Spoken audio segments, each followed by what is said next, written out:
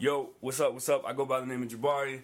It's the Words with Friends podcast. We're back. You guys know I might have been slipping a little bit. That's just because your man is a little busy right now. But if you love the Words with Friends podcast, if you're supporting it, if you're getting inspiration from some of these conversations with some incredible people from all different walks of life, you guys know you can support the podcast with as little as $1 tip. So just like you were at a bar, just like you were at a restaurant, somebody gives you good service, you support it with a tip. Usually you don't give $1, but that's all you got to give to this. All right, patreon.com/Jabari, patreon.com/Jabari, and you can leave a tip for the Words with Friends podcast. And thank you so much to everybody that's already done that. Really appreciate it. But without further ado, oh man, this is a very interesting podcast. I like doing these group chats.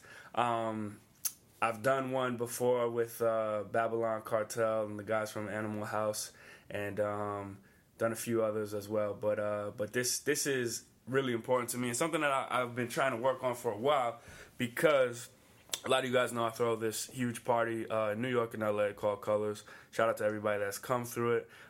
Each one of these guys right now on the podcast has DJ'd at one of my parties, and man, all of them are just, not only are they friends of mine, but I've become fans of these guys as well.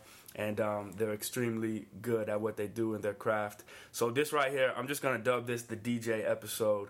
And I'm going to introduce everybody. And we've got in the building today, Jerome Baker III, Chase B, a.k.a. OG Chase B. And we've got my man, DJ Supernova. So, all right, fellas, let's just go right to left. Introduce yourselves. And, yeah, man, you know, where you guys are from, what it is you guys do. Jerome Baker III. I live in Washington, D.C., based out of D.C., but been fortunate enough to travel everywhere. I am originally from Phoenix, Arizona. Probably the only black man you ever meet from Phoenix, Arizona, other than my brother. And, yeah, man, we're here. I'm happy to be here. What's going on? It's Chase B, a.k.a. OG Chase B. I'm from Houston, Texas. I was actually born in Philly, but moved to Houston when I was very, very young. And went to Howard. Now I reside in New York City. And yeah, I'm a DJ. Yeah. This is DJ Supernova from the Bronx, New York originally. Live out in Cali now. Been fortunate enough to be featured on Shade 45, Metro FM in South Africa every other week. Done a couple international dates and nationwide as well. So I'm a DJ and also a sound designer, for hip-hop theater as well. Nice. All right, so, man, anybody that knows me, man, and that has been to any of my events has experienced y'all, man. And I'm just going to start off because, like, I met you first, Jerome. So, and, man, we go back now. It's been years, man. It's about 7 years. Yeah, I mean. 7 years. So, you know, Jerome and I met just in the streets of D.C., man. I mean, I went to Howard in D.C., and when I was in college, I was just interviewing artists, man, and I was just, like, all over the city. And, you know, I was fortunate enough to be around guys like Wale, Tabby Benet, and just, like, seeing the music scene in D.C., you know, come from, like, that go-go sound to, like, developing its own sound within hip-hop. And Jerome was definitely a part of that, you know, DJing at a lot of these events and stuff like that. So, Jerome, talk a little bit about your start as a DJ and you know, just the changing landscape of what it even means to be a DJ right now, especially when you're in a city that is just emerging like crazy. Yeah, I mean, I started DJing in '96, so you know, you figure that's a pretty it's a while ago. And fast forward, did it through college a little bit, got to DC in '03, and just started, you know, hitting the ground running. You know what I mean? It was in record stores and open mics and Friday night type joints. And around '07 is when the city really kind of changed, U Street in specific. A lot of venues started going up, and as you said, different parts of the culture just began to emerge. So you had stores like Commonwealth and Major, Palace 5, and the emergence of this first leg of hip-hop artists in D.C., which are Wale's, Tabby's, even Phil the Futures. It's a lot of guys that have come and gone in that time frame. And Phil Ade. Yeah, Phil Ade's still around. Absolutely. I'm a big Phil Ade fan. I want to see him win, man. So just seeing a lot of that sound change, and we're talking about Jay Promo, who's a mutual friend of ours. He was around back then, and you were around. Jabari had a single release party. Oh yeah, in Commonwealth, and man. I have never been in a hotter room in my life. Oh, it was so crazy, many man. people, Nicki which Minaj was awesome. and Pusha T. It was awesome. on that Pusha single. T was on there, and Jabari was an hour late, and there was mad people in there, and it was like, yo, this kid's on to something, you know what I mean? And every local DC artist at the time that was making noise was in there. I mean, whether it's Raleigh MC or, it's a lot of people that have been in that, 7 years, a lot of rappers in DC. Wale was in there. Wale was in there, and I mean, we've all been in this kind of like, we've seen it happen together, you know what I mean? And Wale has been the first artist to obviously blow nationally. Tabby's had some success, and I think now we're kind of onto a second wave of DC artists and rappers and producers and DJs and stuff like that. So, it's been awesome to be along for this ride and to still see things like Trelectro kind of be like the de facto, like that's it right now. Like you come to DC and everybody talks about that, whether it's March, November, or the day before. Like you know what I'm saying? It's really just important to see how much of a important piece it plays in the culture now because of like U Street Music Hall. You know what I'm saying? Howard Theater. So you've got all the venues, the talent. It's just like, everything's kind of coming together for DC right now. So it's a very good time to be an artist in DC if you can kind of understand how things work a little bit. Yeah. And if you want to put the work in and carve your own niche. Yeah. Chase, man, my history with you is a little different. We went to school together. Chase was a little bit younger than me, and I think we knew a little bit of each other in school. Said what's up a few times, and but then when we started working together, and you spending the parties and stuff, man, I was just like blown away. And talk a little bit about your career as a DJ, man. Did you start DJing when you were a youth, or was it when you got to Howard? Yeah, actually, my whole thing is I started pretty late as far as like I'm not about to sit here and lie to you. I'll be like, I was 4 years old and my mom got me a turntable and I was scratching up all of it. And like, nah, I was I ran track like all through high school. I thought I was like going to the Olympics or some shit, And then that obviously just didn't, I wasn't as fast as I thought I was or whatever. So I got to Howard and I used to like host everything, on some like Terrence J. Yeah. Wanted to be on 106 and Park shit, whatever. So I used to be around Howard doing all that, and I would always be next to the DJ. Like I remember I used to be like in Love every Saturday, and I'd be like hosting parties and all that type of stuff. But then I just kind of like sat back and thought about it. I was like, this is kind of like corny, Like I just, I didn't really like want to like have that be like my thing or whatever. Yeah. And so I remember like watching like Kid Capri and shit, and I was like, like he's doing both, and he's like killing everything, So when I was a sophomore, going into my junior year, I think at Howard, I went and purchased some CDJs from like a homie of mine. And just got like addicted, and I would just practice like 8-9 hours a day, like didn't eat and all that type of shit. Like what I feel like every like successful DJ has gone through that period. At one point, just really just like saying fuck the world. I really want to be like that good at this, So that's pretty much my start. And then I kind of got into the DJ scene. I was still hosting everything at Howard or whatever. I wasn't DJing too much, but it was when I left that I started like getting into clubs and not really DJing. And then actually your party is like a huge like stepping stone for me. Like that was like one of my first gigs in New York actually. Surprise party. Yeah.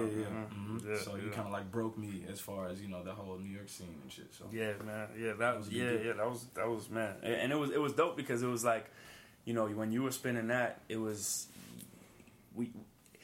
letting people know that they could come and hear shit that they like grew up with or stuff that was really out now, and like you just didn't have to have on a suit and tie, because back sure. like New York, the party scene has changed so much, man. It was like, when I started throwing parties in New York, it was out of being rejected at a bunch of different places. You know what I mean? Like because I didn't have like, girls with me, or like I wasn't trying to like wear a suit and go out. I was trying to dance. So like, me and Kevin just started the party because of that reason, and it just kind of grew into something completely like bigger than us.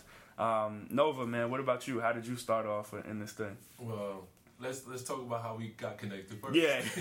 Oh, no, because it's very interesting. Yeah. It was I said couldn't be more than 4 to 6 months ago.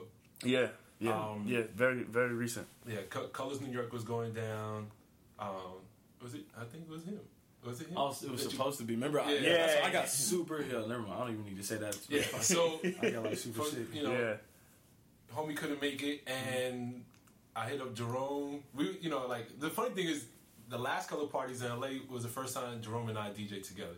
The most recent one. Yeah. So Jerome and I actually been talking to each other maybe 2-3 years, just on the humble and just keeping in contact and always you want to push each other and see how everybody's doing kind of thing. That's the kind of relationship we have. And he was like, "You in New York?" And I was like, "Yeah." He was like, "Yo, you free tonight?" And the thing was, I was supposed to DJ in Arkansas that night, and that got canceled the day before. Oh, man. And he hit me up like, "Yo, do you want to do Colors in New York?" I'm like, "All right, cool." So, and the thing is, like, I had an experience. I experienced Colors LA the month prior, so I kind of knew what the vibe was and knew what the feel, like a feel good type of party. Yeah. So I already had some background knowledge and did the party, and I think Jabari took a liking to my DJ style, and that's how we got started. Yeah, man. And then how many colors have you DJ now? I don't know. Probably, I think 3. 3. The next one. But you're going on 4. Yeah. 4 is next week. Yeah. And yeah, man. So how did you start off getting into it? Cool. So I was a late bloomer as well. I went to Penn State University, and the first year I didn't like how the party was. It just didn't remind me of home. It didn't have the same energy as New York. So I bought like a really small, cheap, $100 home DJ setup. It was just like you put in 2 CDs, and the only things you can do is blend songs. So I had that box for a year. Then the first gig I did was a homecoming gig, and the closing DJ couldn't make it because of some snowstorm.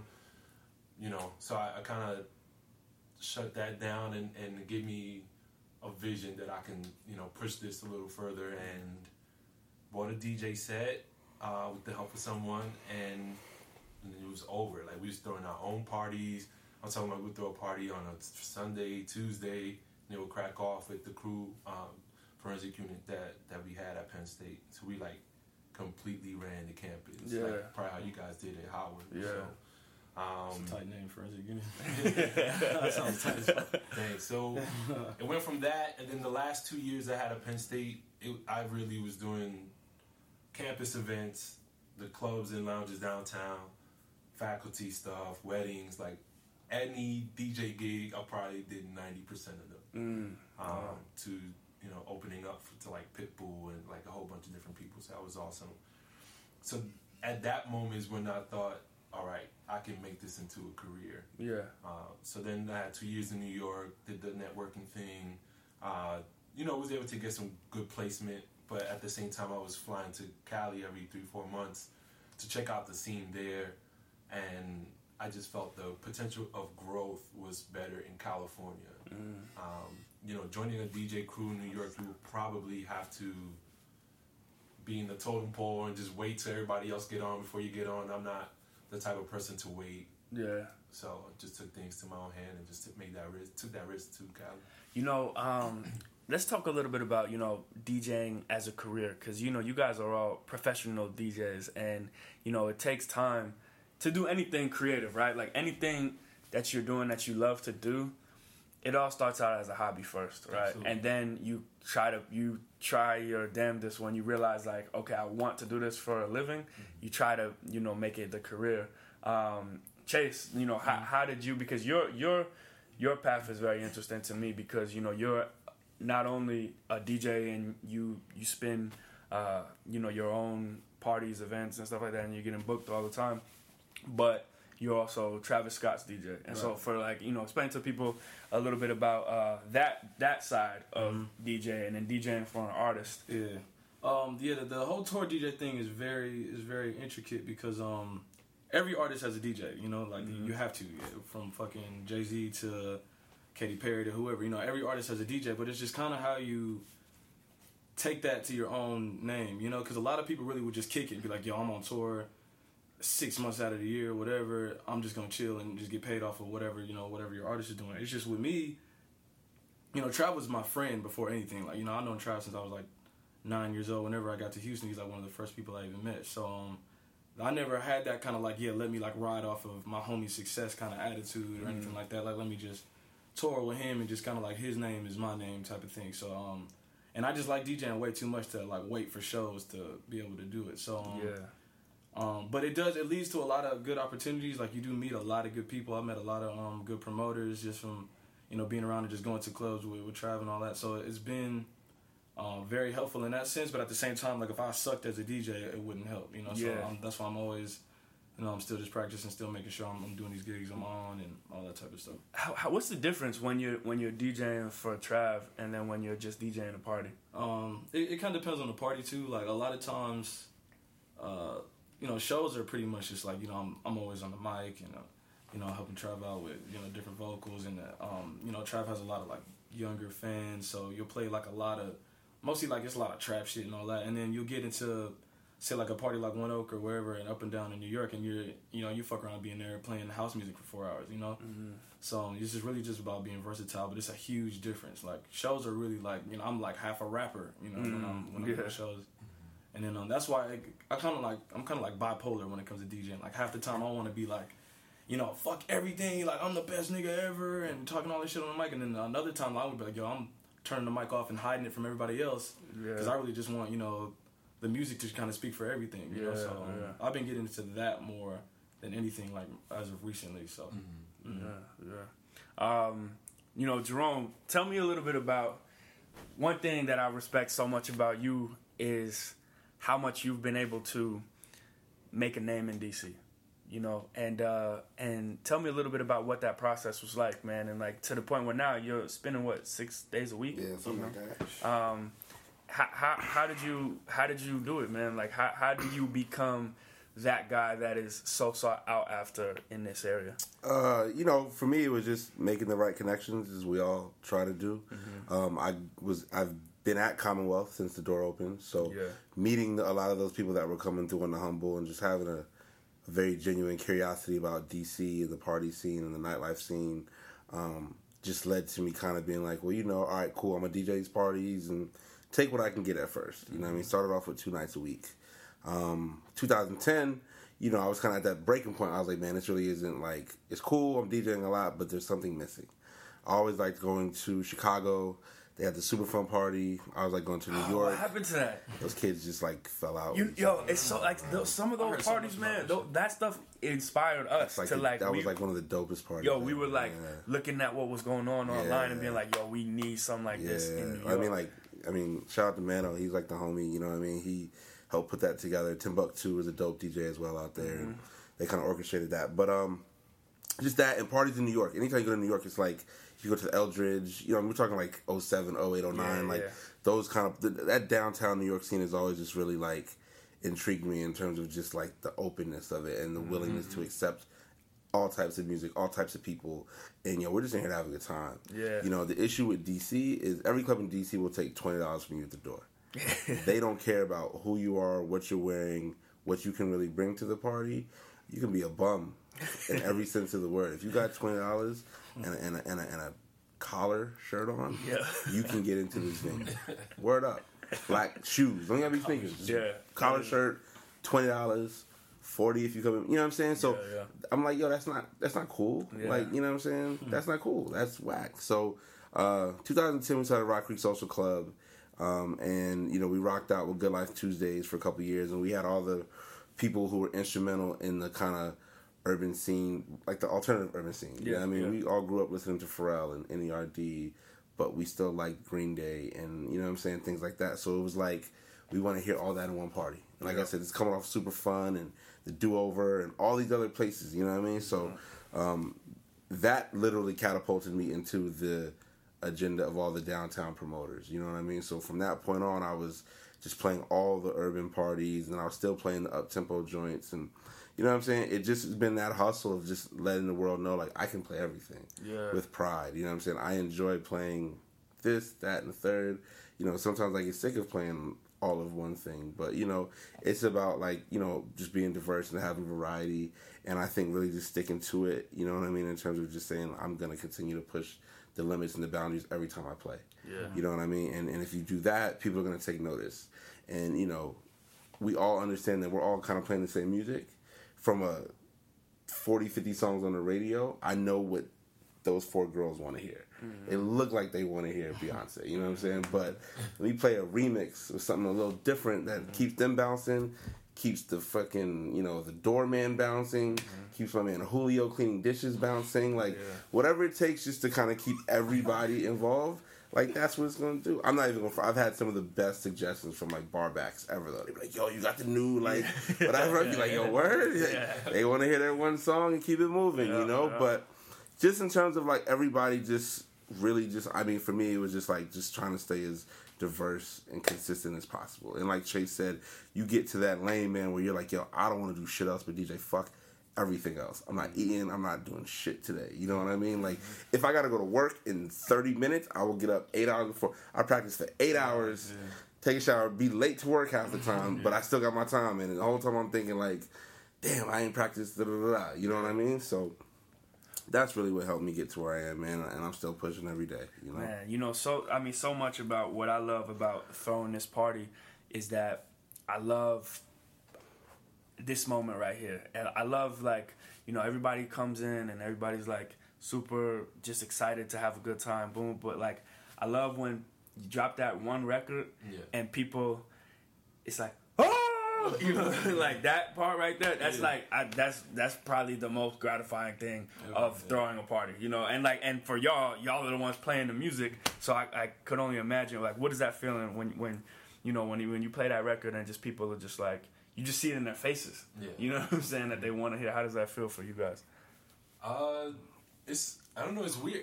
It's different. So doing the theater stuff on the side is very super orchestrated, and you have a way of doing things, and it's funny because I'm not acting per se. So all the music that I play, I see the crowd's reaction. So after dealing with that, my mentality changed when I DJ'd, and it's okay, what do I do to get a response for them? Yeah. So when that moment happens, it's okay, I got them, and what can I do to keep that going? Yeah. So last couple parties has been, we started playing that crunk music. Oh yeah. The old Little John stuff. And song after song is you feel like people's heads are almost gonna explode. That's how exciting it gets. Yeah. And that's it's the ultimate high. Yeah. And that's the reason why we do this. And then, for the most part, we're willing to take a L in other aspects of the game in order to have a moment like that. Especially if it's under our control. Yeah. Yeah. What, let's talk a little bit about, because I feel like DJs at a certain level, it's almost in a weird way now, it's the super DJ's game. You know what I mean? By the super DJ, I mean the Calvin Harris, and the David Guettas, in those rich bastards, man. in the hip hop world, it's kind of DJ Mustard, DJ Mustard. I forgot one more. DJ Mustard. So I mean, but at the same time, man, it's just those sort of superstar DJs are very different from DJs who are out here pounding the pavement in these clubs every single week. Right. You know what I mean? Know what's going on, know the culture, all this stuff. So I feel while DJs are a little bit more appreciated now, sort of, it's I don't know if do you guys feel the appreciation on your level on from the from a people's perspective, from people coming to the parties, or just from an industry perspective as well? I think you have to. Your output and your performance are going to keep the appreciation level high. Mm-hmm. Yeah. I mean, if you suck, and your phone doesn't ring. Yeah. Then you turn to other means to get gigs, whether Right. you become the promoter or you become the guy who Takes pictures, or you Make become the guy flyers. who makes fun, or you become the guy who takes less money. So you know what I'm saying? Like, there's all parts of the game that we have to play. You know what I mean? But to be appreciated is just to do your job better than everybody else. I mean, you know, Chase and I were in the club last night, and, you know, we did it better than everybody else. You know what I'm saying? Like, we were just having a good time, and, you know what I'm saying? Like, Supernova and I rocked out a month ago, and we did it better than everybody else in LA that night. You know what I mean? And it's just like, you know, you just consistently just continue to have a better output than everybody else, and certain things you can't control, you know what I mean? So you have to just say, you know what, that's part of the game. You know what I'm saying? But you try to minimize that kind of stuff by just being better, you know what I'm saying? And so that's kind of where it's at, you know what I mean? And we all just are at that point where it's like none of us are making $66 million a year. But there's a different high that comes from what we do, you know what I'm saying? Sometimes it's just rocking out with the homies and listening to some old stuff, or you know, if one of your homies shows up to a gig, you're like, we in here, we about to go. You know what I'm saying? It's like getting new opportunities. You know what I'm saying? Chase plays some of the exclusive spots in New York, and it's like, if I see that, I'm like, yo, there's a chance for me. Not because I'm gonna call Chase and be like, yo, what's good? Like, can you put me on? But more so because it's like, yo, I relate to him and his struggle and where he's at, and it's like, yo, if I keep busting my tail, then I'm gonna get to that point. You know what I'm saying? And that motivates all of us. You know what I'm saying? We're all looking at who's playing where and who's doing what, who's putting out music. Even sometimes, you know, you got to do your research and you just got to go out. You just got to go out and see what the homies are playing. And if a DJ comes to town, you got to be like, yo, like, it's certain DJs, man, they make like $5,000 a night, and they'll be in DC. And if you're off, it's like, yo, what is this nigga play? Why is he making sense? Yo, we're going to see him tonight. You know what I'm saying? So it's just a situation where you got to just keep, just keep grinding, man, and just keep working. Just keep working. Yeah. Let me piggyback off of that, and you know, especially nowadays, is a very producer heavy. Yeah, for sure. And you know, it's okay, and it's not a problem, and I learned to accept that. You know, these guys are getting a lot of looks and stuff like that, and at the end of the day, we have to trust our journey. Yeah. And for me, you know, sometimes the slow progress or the slow come up is gonna win because you're gonna be able to last longer after. You know, if this is just a phase. I mean, I'm actually getting into production too, and which is a great way to differentiate yourself from other people. You know, just you gotta do your thing, and that's why I talked to Jerome, because I see him what he's doing here. You know, I'm gonna start talking to Chase. This is the first time I meet him. I'm pretty sure I'm gonna hit him once a week. For sure. And you know, the thing is to keep elevating ourselves as DJs, but also as people, as we should be doing naturally. Yeah, one thing I want to touch on, like kind of like even what we just said about how, you know, we got these mega DJs like the David Guettas and the Skrillexes and all that, and then when we get to hip hop, it's like the DJ Mustard, and it kind of stops, you know, because it really is like this day and age, you know, hip hop just isn't. It's just not the key to like a huge level of success as far as like music is concerned, especially for DJs, just because like we all know, like even with the whole like how albums leak and rappers don't sell as many albums, you know, all that type of stuff. It's just hip hop doesn't really satisfy as many people. Like solely hip hop just doesn't satisfy as many people as it used to, you know. So now it really does like turn to those open format DJs that can really just know how to play, you know. And so that happened with me because in Houston, you know, Houston's like really conservative. It's the South, and you're either gonna be like at like the ratchet, like, you know, the spot where like everybody just, you know, it's fucking 20-minute Jeezy sets and 20-minute Boosie sets and shit, or you're gonna be like, you know, at, you know, one of the white clubs listening to, you know, fucking EDM or some shit. It's not really like a middle ground or anything. So coming to New York kind of showed me like, all right, yo, there's really like a huge possibility for like people that are just that can just play, you know. And then that wasn't really like a thing, especially like in the South. Like there's not really too much of that in Atlanta either, you know. So that's like really what just attracted me to take. Being like, all right, yeah, let me like, because I used to be like huge, like let me get on the radio like ASAP, like that's what I want to do, whatever. But moving to New York just kind of showed me like, yeah, like, all right, now I can really just kind of do what makes me feel comfortable and, you know, really like make enough money to support myself and all of that. So that was like a huge transition for me, just, you know, making that move. Let's talk a little bit about, you know, what you're saying, Chase, with hip hop. I mean, where is it? I mean, because I feel you on the hip hop having sort of like, you know, it could put you on like a sort of glass ceiling as it relates to DJing, as it relates to, you know, a lot of things.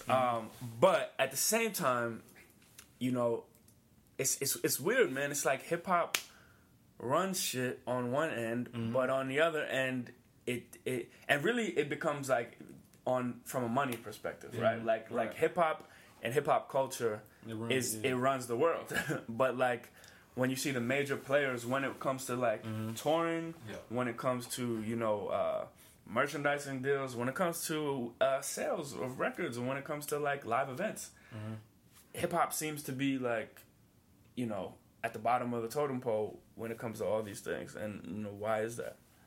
There's a lot of different variables. I mean, you know, especially with music, especially with hip hop music, there's a big focus on just the business aspect.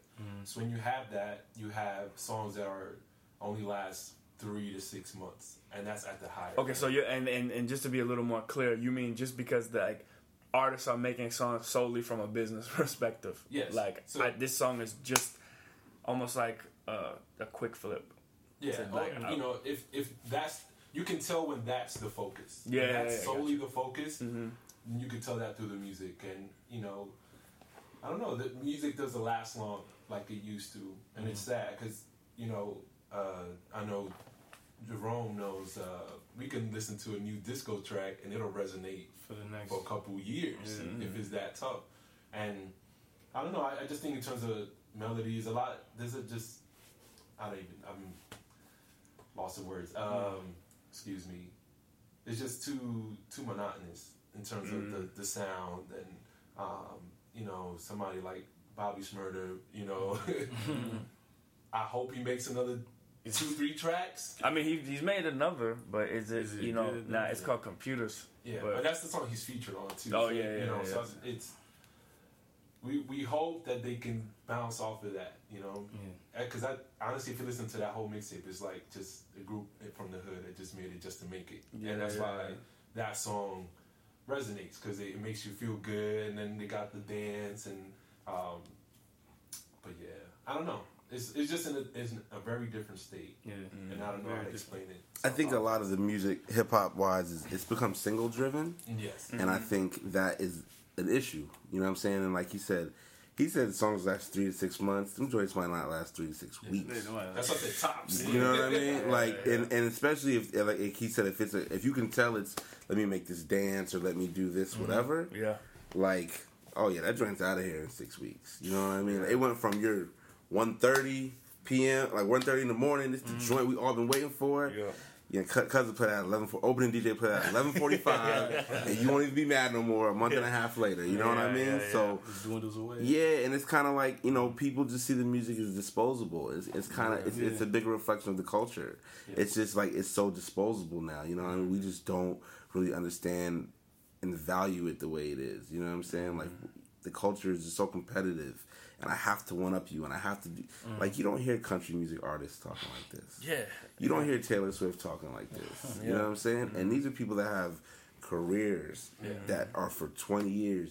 Then they open 50 steak restaurants across the country, and then they do X, Y, Z. It's because, you know, the value in what they're putting out is so strong that it can't be disseminated. It can't be, you know, a foregone conclusion in 6 weeks. Yeah, it's just getting hot in 6 weeks. Yeah. It's in its first commercial in 6 weeks. It got 7 more PGA commercials and a Chevy truck and all that. You know what I mean? I hope Shmurda makes it, but you know, it's just like that is a you know, like, okay, that's one we can say that made it on its own. But all the rest of the stuff with the dances and something like that, like, you know, we just got to put a little more value in the culture, and the music is such a big part of the culture. It's what makes the culture so popular. Yeah. It's like, yo, you gotta value this. You know what I'm saying? Because it's kind of what we have. It's ours. And it's like the minute that we, you know, don't value it as much anymore, then we kind of start to see, you know, other parts of the culture aren't valued as much either. So. Yeah, I mean, but it's like everything, right? I mean, it's like you have some things will stick through and will last, and you can see the Kendricks, you can see the Cuddies, you can see, you know, these guys who really value it and are putting that work in, and like, you know, they might not put some. Who the hell knows when Kendrick's next shit is gonna drop? But when it does. We're all ready. Yeah, you know what I mean? Everybody's ready for it. We're all ready. Like, everybody, you know? So, like, you know, that's the... I mean, I think that's the... But we need more of those. You know, we need more of those. I'm liking what this kid Rory is doing. Atlanta kid. Yeah, I've heard about him, yeah. I haven't heard any music. I haven't heard any music either, but I heard about him. Oh, yeah. Music is pretty good, man. And he's young, man. He's like 17 years. Just, like, dropped out of high school and sort of put all efforts towards this music stuff. But you can tell. You know what I mean? Like, it's like young kids making shit that is, like, really dope. You know what I mean? Like, they're putting time into their videos. They're putting time into their artwork. Putting time into, like, how things are released. Just everything is, like... Even he did a tour. It was called the Anti-Tour. Okay. And he basically just performed around Atlanta outside of artist shows that he respected. So he performed outside of, like, Gambino's show. Outside of other people's shows who was just, like... Yo, I'm going to get on top of a truck, set up a speaker right here, and just go. You know what I mean? And, like, even that right there, calling it an anti-tour, like, it's just, that's some next level different stuff that people are And it goes back to, you know, like, trusting your journey. Because there's a lot of people who want to be artists that they'll have $50,000, $100,000 behind them, and they'll be able to, you know, force their songs onto people on radio and other all grind, no talent. You know, when you have somebody like Kendrick who probably put out 3 projects before Good Kid, Mad City, you know, he was creating his fan base and slowly growing, and then once that right single hit, it was a wrap. You know what I'm saying? So like, it just made sense to everybody. Yeah, so he's been signed when he was what, 16? 16, 15. So, you know, and now he's in early 20s, and now is when he pops. So, you know, just going back to trusting your journey and trusting your craft and believing in yourself is the most important thing. Yeah. What, you know, where do you guys see yourselves in terms of, like, impact, you know? Because I think you guys are each individually making a big impact on this culture, man, and especially this subculture that we are all within, right? Like, there's, you know, I don't, like you were saying, you coined it something earlier, Jerome. I don't know what you said. What was it? You said something about, it was like urban alternative something. Oh yeah, something like that. Yeah, alternative like, urban, something like that. I don't know what it is, and I don't know the name, but like, you know, everybody who's in it, and you know like what it is, and you know what I'm saying, because it's not like the shit that is like on TV, and it's not the shit that is on the radio, but like. It's like we all know what it is. Posh. Whatever you want to call it, man. I don't know, but like, you know, I think that all of us have a hand in it, in our respective fields. So like, what are you guys? What is the goal for each one of you guys? You know, to impact on it. On that specifically? Not, I mean, just on the game in general. I mean, but like, I'm just saying because we're all sort of. That's what binds us all together. Yeah. Well, for me, you know. It's about your knowledge of music, right? So like, I respect Jerome because he comes out of left field with a couple tracks and you're like, oh shit, like, you know. So people like him, I look up to. You know, I can do the Latin swag. I can do the super hood urban joints. I can do the urban posh. I mean, I don't know if you want to keep that phrase or not. Yeah, I don't know. I don't like urban posh. Alternative urban. Yeah. So you know it. For me, what I would like to do, some of my immediate goals are to have more colleges under my belt.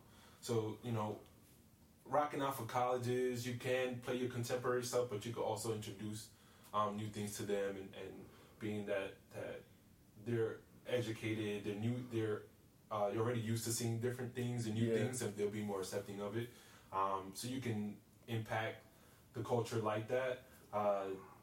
You know, this hip hop theater thing, it's like right under the cusp of breaking. I don't want to say into the mainstream because I don't think hip hop creatively is going to be widely accepted worldwide. But it's one of those things that's going to have a great impact on people when you can So you explain a little bit more about this hip hop theater. I know. Is it like what's her name? K. Michelle has got a play, I believe, going on right now. Okay. Is it something similar to that? I don't know what her play is about or anything about it. Okay. Hip hop theater can be done in different ways. So you can use hip hop music, to transition between scenes, or just to embody the story together. Or I've done plays where the entire play is done in rap. So I'm playing the music, the scene changes, I'm changing the beat, but they're still rapping throughout the whole show. That's the play that I'm working on now. It's called the Q Brothers Christmas Carol Project. We're doing that in Chicago in November and December. It's the Christmas Carol story done in rap fully and with South Park humor. Okay. So Nice. it's pretty dope. So you can use things like that to introduce it to people that normally wouldn't listen to hip hop, which is dope. But also, there's another play called Camouflage that I closely work with, that you can have a really strong messages inside of it. That play deals with undercover, man. It deals with PTSD, and it deals with just struggles in the community and stuff like that. Without some people need to learn with visuals and also with sound. So that's a good way to do both. So, I'm just waiting for the right moment where it's going to take off. But I strongly believe it's going to take off. Yeah. Because I've been to different festivals, some overseas and some nationally, where, we're doing the act of the play and people are crying, or, they can relate to specific scenes because it's something that they experienced in their life. So, I'm really excited for that. Nice. I mean, just a lot of different things. I'm a weirdo, so. Well, we know you do much more than DJing, man. So I want to probably have my own play. Have like the screens like Kanye, 50-piece orchestra. Have some Cirque du Soleil kind of characters in there. This is probably like 7-10 years down the line. I also want to musically direct tours, and this is like when I'm much older. But for now, it's just expanding the network, doing a lot of different places, and learning from each place. And that's something that I try to do. Is whenever I'm in a new market, I want to know what's hot there and what's relevant there, even if I'm not around. So when I go there, I can show out, and also increase your musical knowledge. Yeah. Chase, what about you, man? Where do you want to take it? So like immediate future, man, I'm just really looking forward to just literally just playing, as much as I can, pretty much like every day. Because another hard thing about being a tour DJ is it's very hard to be consistent as far as like where you are and all that. Like I remember, I'll get back to Houston and I'll be like, all right, I'm here. Like all the promoters, I'll hit them up like, yo, I'm here for the next month. Like what can we do, And then we'll start a party. And then I'll get a call like, all right, yeah, we out from February to April. I'm like, fuck. And so everything I've gotten these calls before. Yeah. It's all love. So like, I'll just be out, and then everything I was doing in Houston is just gone. I'll get back there, and they're just like, yeah, bro, we stopped at party 3 weeks ago. Like, where you been? I'm like, all right, whatever. And then so, I'll get to New York, and it's kind of like the same kind of thing. So, fortunately for me now, I'm getting into like a more like, all right, now I can manage between Trav shit and my shit, so yeah. And then another thing about DJing is like you are practicing while you're performing, So like when you're in front of a different audience, it's like, oh, this worked and this didn't.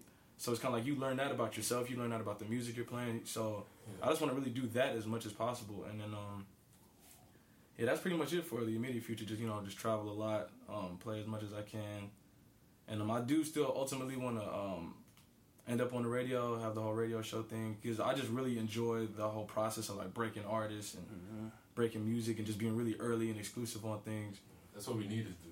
Yeah, that's what radio needs to do. Yeah, I feel like that's. And I mean, Chase, you do that a lot with your mixtapes, man. Roots Radio. Mm-hmm. That was like the whole premise was like, yo, let's really just give something, every now and then, just to kind of say what we're feeling right now, what I was feeling personally, and all that type of stuff. And I just feel like that's not like really appreciated, radio, of course, because there's so many other outlets, but it's just something in me that's just like, yo, radio can still do it, like we can still be tight and all that. Have you seen this new Dash Radio stuff from Ski? DJ Ski? I heard just dropped a new app, and it's supposed to like, I haven't checked it out yet, but I definitely have to. He just left quit. radio. Yeah, he just quit radio. Yeah. He just left. FM. Like yeah. He quit radio. Wow. Yeah. I guess it was to do this. To do this. Yeah. Man. Shout out to he Ski, wanted like man. a different outlet and all that. Yeah, that's my guy right there. He specifically said he didn't like the business of radio, right? Yeah. So I can just turn him definitely away. see why. You know, and he obviously has a platform for the Dash thing. So Yeah. It works out. Yeah, nice. That's where I'm at with it right now. Well, Jerome? I mean, I'm kind of similar. I take from both of these guys. You know what I mean? I want to play every day as much as possible. I want to grow with mine, and I love the DJ in New York. I think it's the ultimate. It's the mecca of everything. The best place to speak. You know what I mean? So it's like, but you know, there's parties. It's like I just want to play those parties, those good parties. You know what I'm saying? Like Colors is a great party. Yeah. You know, there's parties in Miami that Chase and I talk about that are like parties. You know what I'm saying? It don't got to be a million bottles and celebrities, but I just like to play parties. As long as the phones are down. Yeah. You know what I'm saying? Like, let's go party. You know what I mean? No, we're not videoing when the bottles come out. You know what I mean? So just to keep playing parties, and the production thing is something that I touched on with a partner of mine. So that's out there, and we're working on some new stuff we're actually putting out very soon, and to just continue to push on my end what we can do. You know, we had some incredible success with Rock Creek.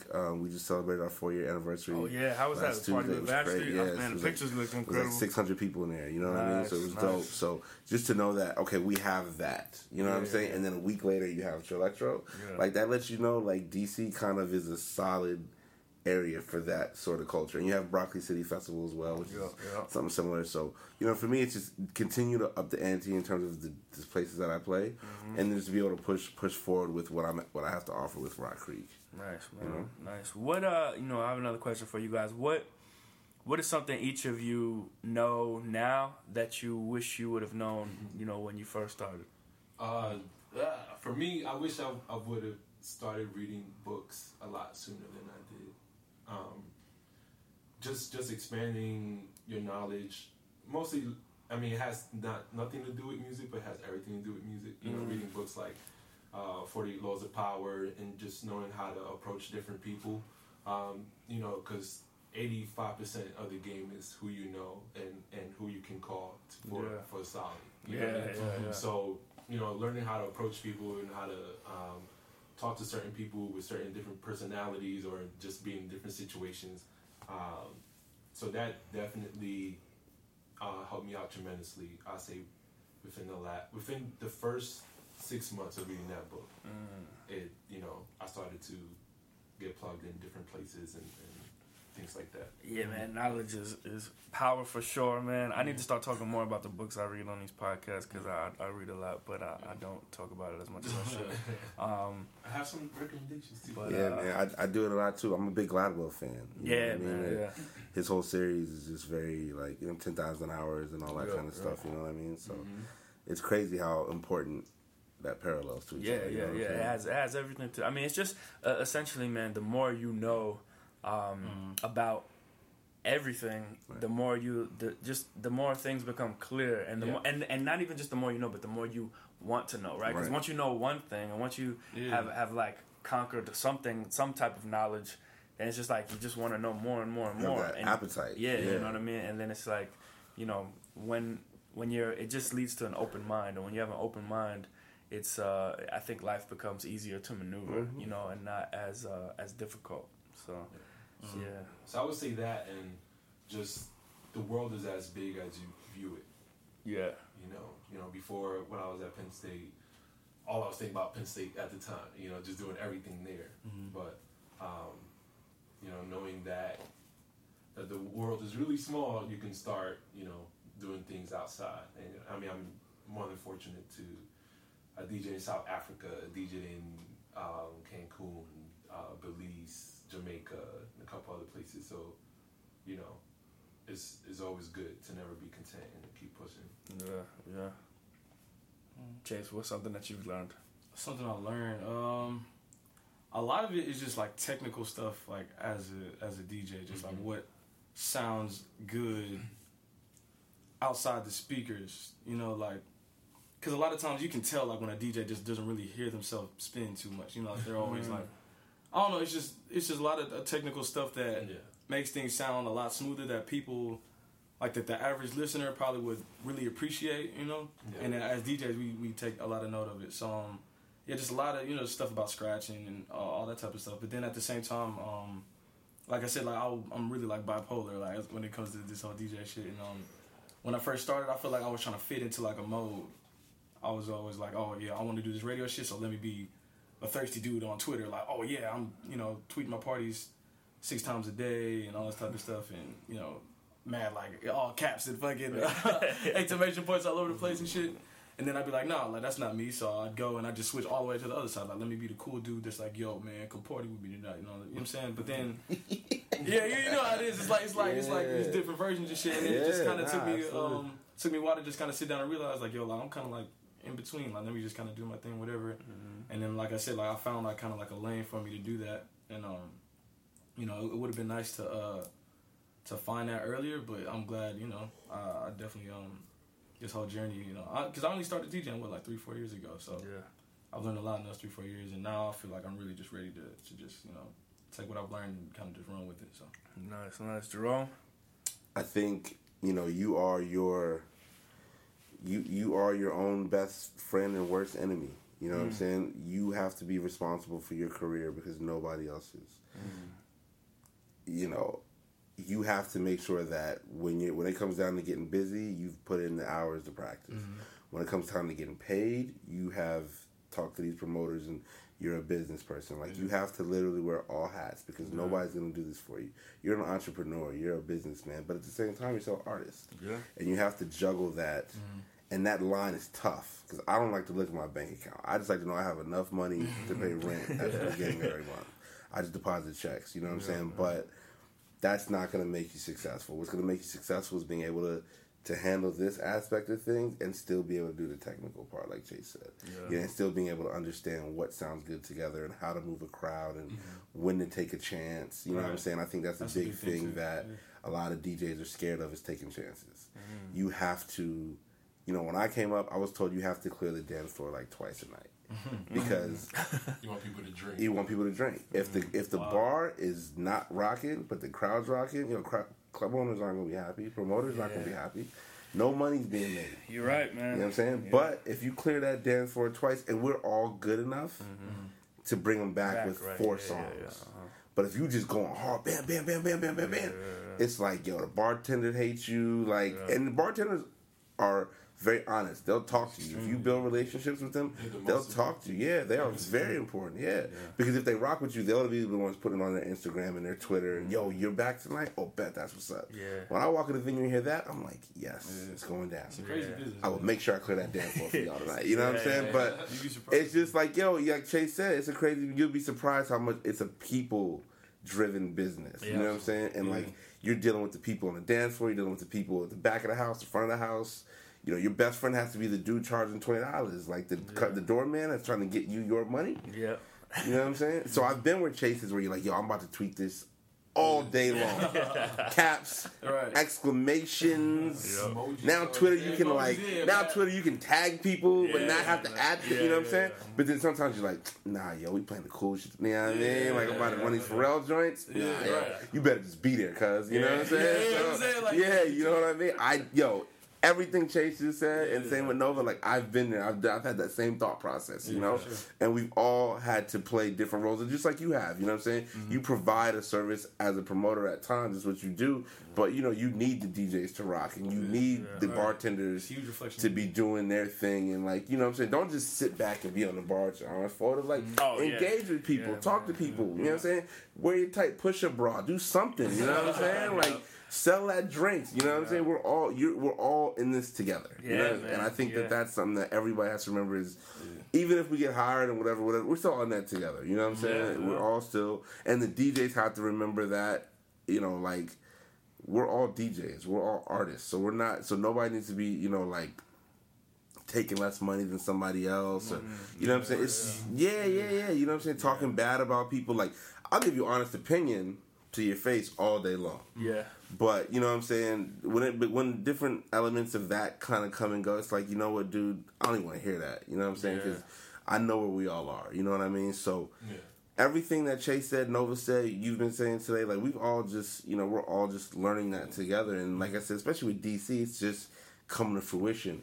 But we all benefit from DC right now. You know what I'm saying? Me, obviously, because I'm based here, but you're here enough. Oh, yeah. Chase is here enough. Nova's here enough. You guys know the city as much as anybody else. You know what I mean? So it's kind of like, you know, we all have to work together. You know what I'm saying? And even working together, you still got to be on your P's and Q's individually. You know what I'm saying? Like, you got to. You know what I mean? So that's what I've learned and hope to improve upon as we move forward. Yeah, man. You know what I'm saying? Well, look, man, I'm excited for the future, man. I mean, you guys will. I mean, this. I'm looking at pretty much. You know, this is like more than half of the top 5 starting. You know, color squad. Now that this guy's off tour, you know what I mean? Like, this is pretty much it, man. So you know, people are definitely going to be seeing you guys more at my events and my stuff. The more I do, and I'm looking to go more places, man. Like, you know, New York and LA and DC has been dope for the past few years, but like, you know, I'm going down to Miami to plant some seeds next week. And I've been texting you that. Like maybe like 2 weeks after the first color, it's like, yo, you gotta push. Yo, man. Toronto, all day.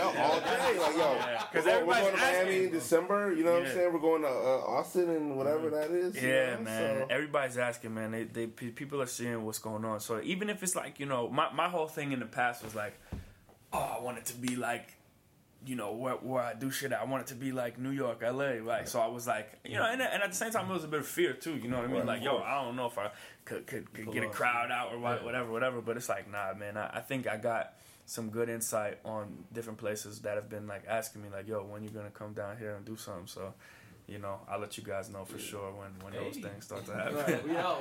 Yeah. Come on, B. You got the squad right here. Yeah, you man. know? Word. So, all right, guys, let people know where they can find you, you know, social media, and even like where you guys are playing next, all that good stuff. At Jerome Baker, the number 3 RD on Instagram, Twitter, all that good stuff. And the gig I'm looking forward to next is the next gig. Right. You know what I'm saying? Tomorrow. Yeah, tomorrow. 5 hours from now. Yeah, Chase B, OG Chase B, Twitter, Instagram, SoundCloud, all that. The website is chasebiaspresident.com.